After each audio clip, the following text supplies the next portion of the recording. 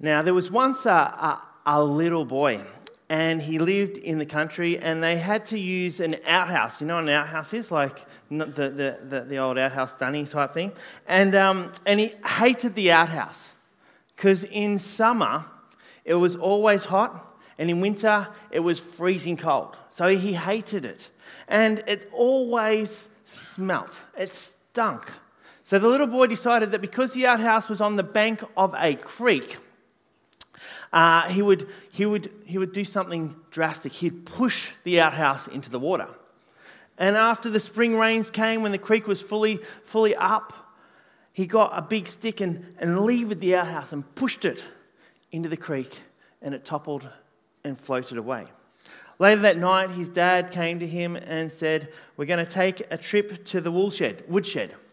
Now, he knew that a trip to the woodshed was not good because it meant Dad was going to have to deal with him for doing something bad. And he asked his father why. And the father said, "Because I know you pushed the outhouse into the creek today. And I think it was you. I'll give you a chance to fess up." The boy answered, "Well, yes, Dad, it was me."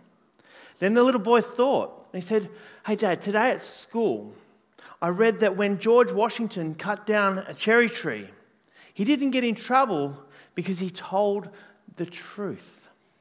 And the father responded, "Well, yes, but George Washington's father wasn't in the cherry tree."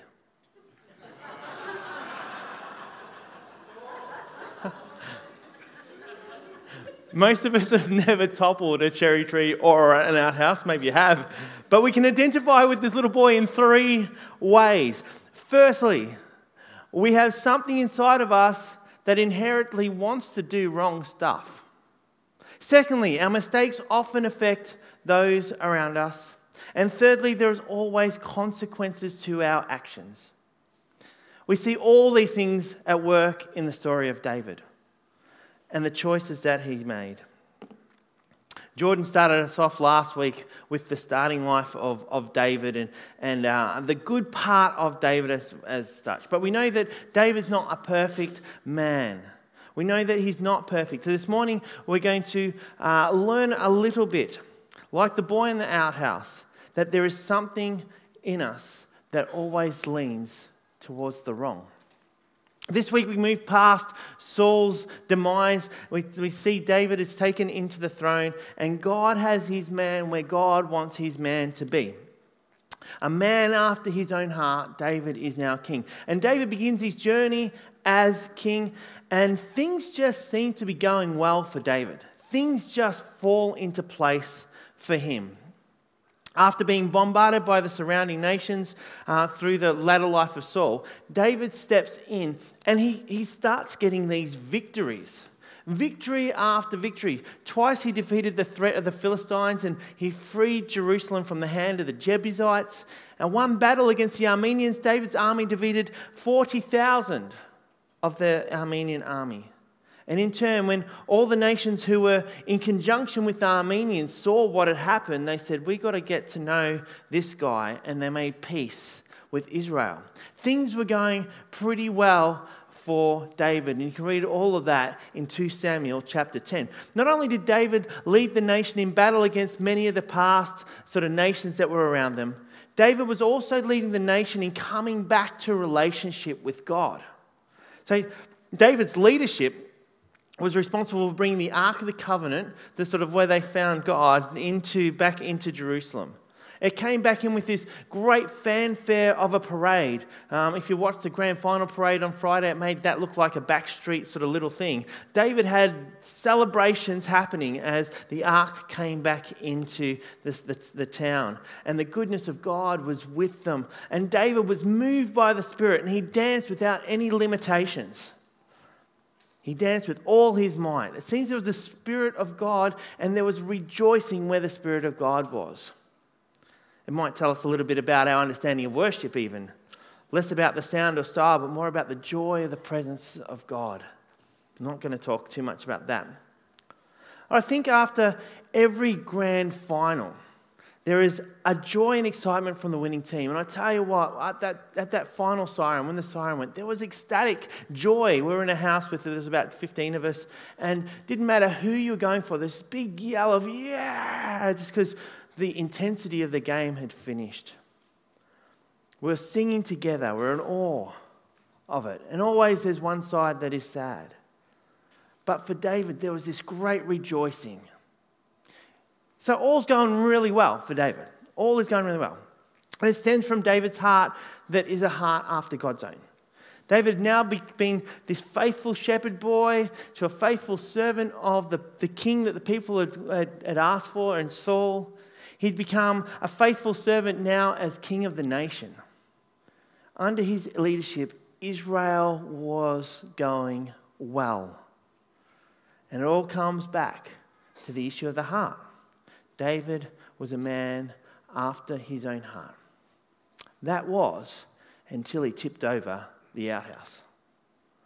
If you have your Bibles, why don't you turn with me, open your Bibles to 2 Samuel chapter 11, and we're going to walk a little bit through David's mess this morning. And we're going to see his consequences and how God restores him through it. So 2 Samuel chapter 11. In verse 2, we're told that David got up from his bed. So David couldn't sleep. Maybe he was preoccupied because he just sent a whole lot of people out to battle.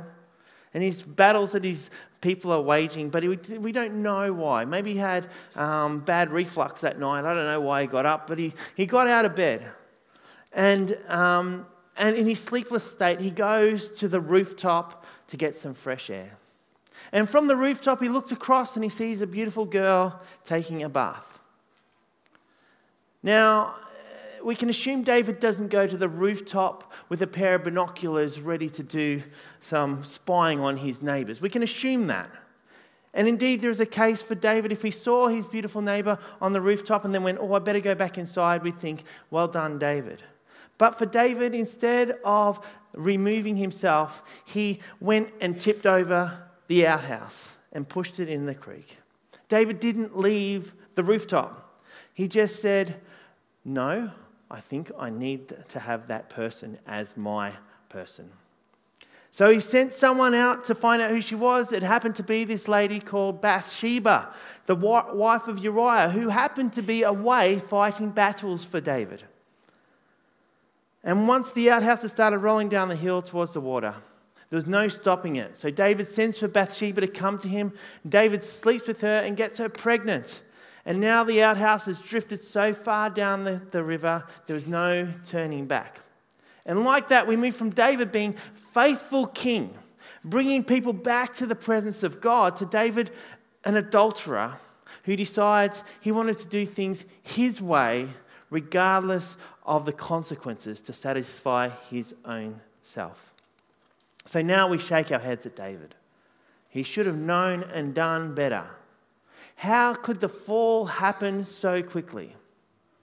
But we've got to remember, we all have something inside of us that leans towards the wrong. As we look around society, it happens, we see it again and again and again in our society, don't we? None of us are immune to it.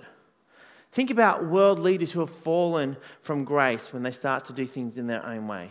Politicians, sports people, musicians, businessmen, people in all sorts of spaces. They could have success, they could have fame, they could have wealth and power. They probably do. Yet there's something in them that still wants something more. And it seems this human tendency, we get complacent with the values and the morals that define us in our toughest times. And we start to think we can topple the outhouse without anybody knowing at all. And unfortunately, it's not just the wealthy or the successful or that's a problem with. It's each and every one of us. We all have something inside us that sort of leans towards the wrong. It's the person you work with. Maybe it's your relative. The person who thought marriage would be a breeze, and when it got tough, every other person had something more that they wanted. And then justification starts to set in. Jordan said I love Jordan's what he said last week. The grass is always greener where you water it. Not on the other side, where you water it. I think that's a great line, Jordan. That's a great line. Grass is always, because you start watering over here when you should be over there, and it's going to look better. Maybe you fall into that trap yourself. It's not just about infidelity. It's to do with our moral compass. When we decide to take the plunge and tip the outhouse, we're breaking down all the moral things that have made us who we were.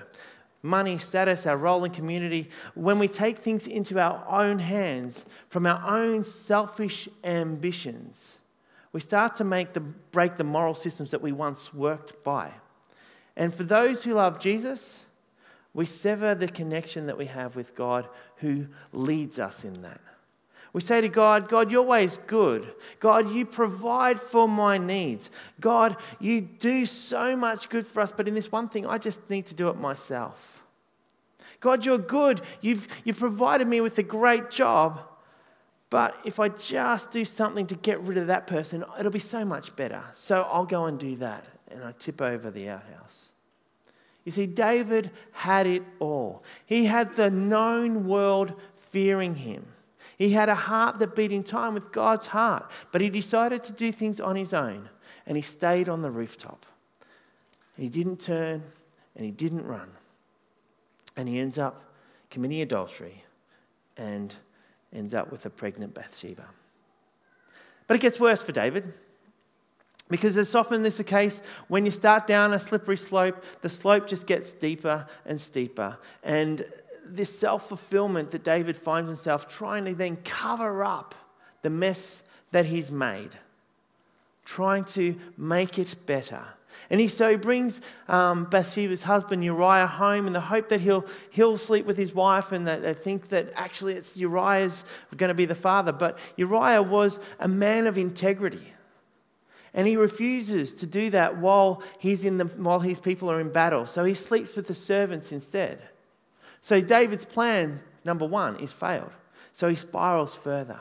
And so he sends Uriah into battle and secretly tells his commander to put him on the front line, basically condemning him to death. It's like the movies where you see the first line of soldiers run into battle, and they're just running into the field of bullets. They wouldn't have bullets there, but just it's like a death trap. So Uriah was receiving a death sentence at David's command. But remember, we all have something inside us that leans towards the wrong. Our mistakes will often affect those around us.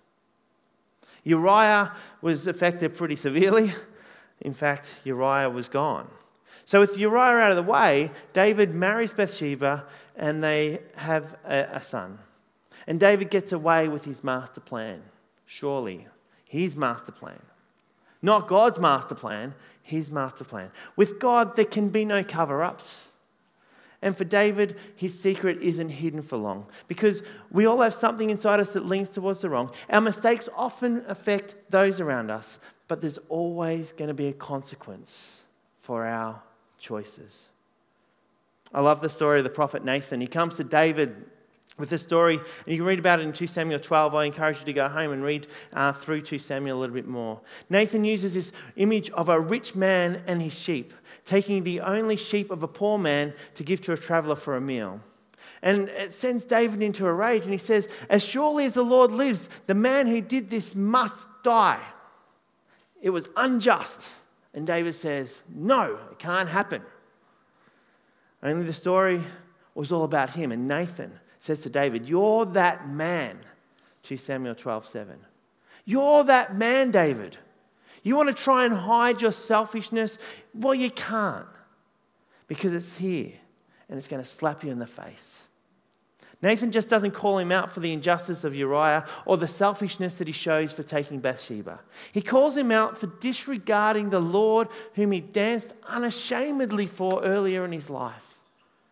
The Lord that he gave his heart to. 2 Samuel 12:9 says, "Why did you despise the word of the Lord by doing what is evil in his eyes?" You see, when we do things that are evil in the eyes of God, we're doing it in our own eyes. It starts to impact those around us, and there are consequences. It all happened to David, just as Nathan reminds him.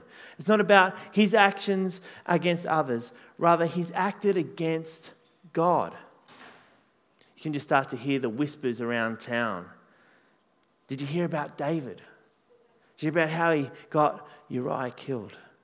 Did you hear how he got Bathsheba pregnant? Now, we said there's going to be consequences, and there were consequences, physical consequences. Firstly, the baby that dies.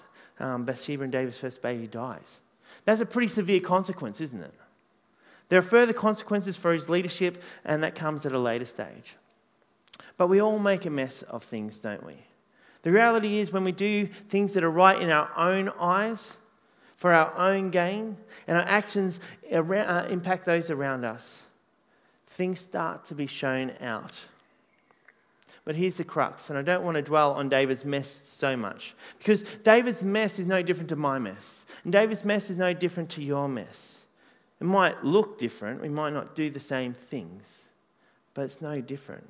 It's no different to each of us, because selfish gain comes across each of our minds all the time. And if we're really honest with ourselves, perhaps even just this last week, we've had to wrestle through this. And David, Israel's second king, surely will become just like Saul, the first king. Surely the same thing's going to happen. He's disregarded God, went against God's command, did things in a way that was only in his own eyes. That's what Saul did. So surely Saul was dispatched as king. David will be dispatched as king as well. Surely. But it doesn't happen that way, because there's a crucial difference between Saul and David. And it doesn't have to do with their initial actions. It has to do with their response. See, when Saul is confronted by Samuel about his disobedience, Saul tried to rationalize it. Saul tried to make excuses for himself. He never owned up to the fact that he went his own way.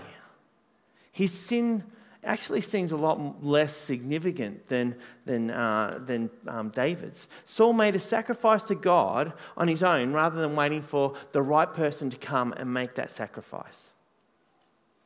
It went on a little bit further than that, but that's the crux of it. David committed adultery and murder.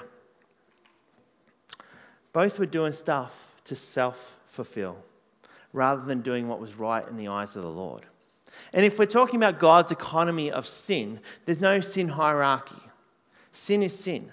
Saul and David were in exactly the same position as you and I, separated from God through our sin. We can relate to that, can't we? We all relate to that. So the big question we need to ask, why did God remove the kingdom from Saul and not from David? And the answer brings up an important principle for our lives. It's not about the ups and downs that we go through. Because we all go through ups and downs, is it? Don't we? We all go through ups and downs. We all go through times where we have low points and make bad decisions. But it's not about the ups and the downs. It's actually about the response of the heart to God. Our heart will continue to be pulled towards doing wrong. We will keep making mistakes that impact others. There will be consequences for action. But God looks at the heart response. When Saul was confronted by Samuel about his disobedience, Saul's response, it was rationalize it. Excuses, he's trying to make excuses for his behavior. David, on the other hand, responds to Nathan's accusations with 6 simple words. I have sinned against the Lord. 2 Samuel 12:13. David admits before God to his wrongdoings, and in doing so, he takes responsibility for his mess. But David didn't just take responsibility for his mess in an earthly perspective. He says, he doesn't just say, I've sinned against Uriah, I've sinned against Bathsheba. But David acknowledges that his error has a greater kingdom consequence. I have sinned against the Lord. And in response, David grabs his notepad and paper and writing implements, whatever they used back there, grabs his guitar, goes into a field, and he writes this incredible song, Psalm 51. Have mercy on me, O God, according to your unfailing love. According to your great compassion, blot out my iniquity and cleanse me from my sin. You know, we have to understand that God knows that we're going to break the rules he set, that we're going to often tip over the outhouse. God's been dealing with that since the first humans were made. God doesn't take it lightly. Saul's a case in point. However, God brings each of us a very special gift, and that gift is forgiveness. Forgiveness for those who acknowledge mistakes. 1 John 1:9 tells us that if we confess our sin, he is faithful and just and will forgive us our sins. See, God is more interested in the response of the heart rather than having a punishment for disobedience. God wants to know, are you teachable in this space? God wants us to know, are you humble enough to come back to me? Are you willing to learn? Are you willing to grow? Or are we like Saul, proud, defensive? Well, you didn't come in time, oblivious to the real need of God's forgiveness and grace. It's a matter of the heart. And as we see that, regardless of the atrocity of David's actions, David is given a starring role in the honor roll of people of faith. If you look in the Hebrews Faith Hall of Fame. David's remembered for his heart after God, not his moral moments of blindness. And so let's take heart in that.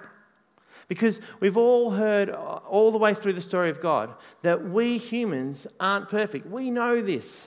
Try as we might, it just doesn't happen, and we go our own way. The earth was perfect, and the selfishness of man broke that perfect world.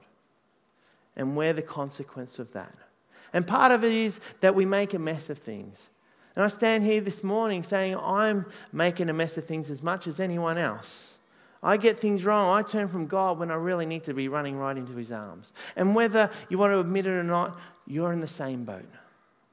So for David, God chose to keep him as the leader of his people regardless of the mess that he made. The outhouse is well and truly sunk, and God says it's okay. We can build another one. I wonder if you've got a good scar. Has anyone got a good scar? I've got a couple of decent scars. I've got some on my knee, some on my belly from my appendix. I've got a couple of these scars, but I like a good scar because you know what a scar is. A scar is a reminder that something didn't quite go right at some stage. Something didn't go right at some stage. It's a lasting visual reminder of a painful moment. The scar may never go. The pain of the moment does, but the scar may never leave. And David bore the scars of his disobedience, regardless of his repentance. You see, God's forgiveness restores us into right relationship with him. However, it doesn't erase the consequence of our action. Everything in David's life prior to his moment of madness with Bathsheba was going well. After, everything went downhill pretty rapidly. The baby that they would have dies. His daughter is raped. His son Absalom rebels against his father and tries to take his throne. Then he's killed. Absalom's killed in battle. It goes on and on. The story of David, from what Jordan gave us last week to where he is now, is quite sad. That's what I think makes 1 Chronicles 29 so amazing. If you haven't read it, you go back and read it. David could have become very bitter and angry with God for not stepping in and preventing all of this from happening. David could have become bitter and angry with God for all the things that happened. Yet at the end of his time on earth, David still had a deep love for his Lord. And his parting wish was that he would build a temple for the Lord. He didn't quite get there, but he got the ball rolling. He got the supplies, he gathered supplies together for the extravagant temple that was going to be built. He motivates others to give sacrificially. And at the end, when all the supplies were gathered, he praised God for the blessings that God had given them. After all that had happened in his life, after all the mess that he had made, he still praised God. And in 1 Chronicles 29, 10-13, it says, "Praise be to you, Lord. Praise God, our Father Israel, from everlasting to everlasting. Yours, Lord, is the greatness and power, and the glory and the majesty and splendor, for everything in heaven and earth is yours. Yours, Lord, is the kingdom. You are exalted as head over all. Wealth and honor come from you. You are the ruler of all things. In your hands are strength and power to exalt and give strength to all. Now, our God, we give thanks and praise your glorious name. You know, the very human story of David, he could have just been another kid leveraging the outhouse into the stream. David saw something he wanted. It seemed right to him. And in the very human story, it was a mess. Yet in God's greater story, God finds a way to use a deeply flawed man for his purposes. David's confession, his repentance, and his continual praise in spite of the circumstances brought the abundant grace of God to his life. And whilst there were scars, whilst there were pain, whilst there was hurt, he still praised God to the end. You know, you may have made decisions in your life that had deep consequences. Maybe they've left the scars that linger. They're deep hurts. Yet I want to tell you this morning, as we've seen with David, God is a God of grace. God is a God of forgiveness, that when we acknowledge, when we confess to him, rather than making excuses, he embraces us. There was once a woman who was caught in the act of adultery and brought before Jesus. And the crowd is eager to condemn her. Jesus, knowing the hearts of the crowd, says, let the one without sin cast the first stone. One by one, the accusers dropped their stones and left. And Jesus and the lady were the only ones left. He asked, where are your accusers? Has no one condemned you? She replies, not one, Lord. Jesus, filled with compassion, says, neither do I condemn you. Go and sin no more. In this moment, Jesus showed that God is a God of ultimate grace for those who acknowledge their wrongs and seeking a new path. Each of us are somehow in the same spot. Can each of us throw that first stone? Of course we can't. But with God's great forgiveness, we can live a new life, a redeemed life with Christ. And I'm sure that woman did too. So when you tip the outhouse into the creek, be willing to accept those consequences, but confidently knowing that the God of grace is one who will redeem, one who will restore through Jesus Christ. I wonder this morning, is there anything that you need to bring to God? Is there anything that you need to do to be like David? To come to God in his mistakes, rather than give excuses as to why it happened. And I wonder this morning if we can step back into our worshipful space of love for God, restored regardless of our past and the scars of it. Because if God does it for David, God continues to do it for us. So I'm going to leave just a few moments of space for you to consider what God might be saying to you now. If there's anything to bring across to him, I encourage you to do that in this quiet moment. And I'll pray and I'll invite the band forward.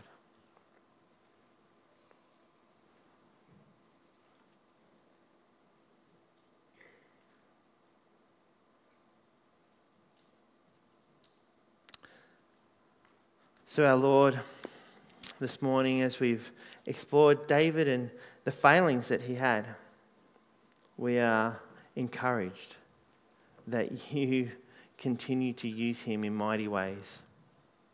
That God, you restored him to wholeness. That you led him to goodness. And our Lord, I pray that this morning, if there's any here that need that sense of your forgiveness in their lives, that you will be with them. That they will reach to you and seek you and your ultimate grace. We give you thanks and praise. Amen.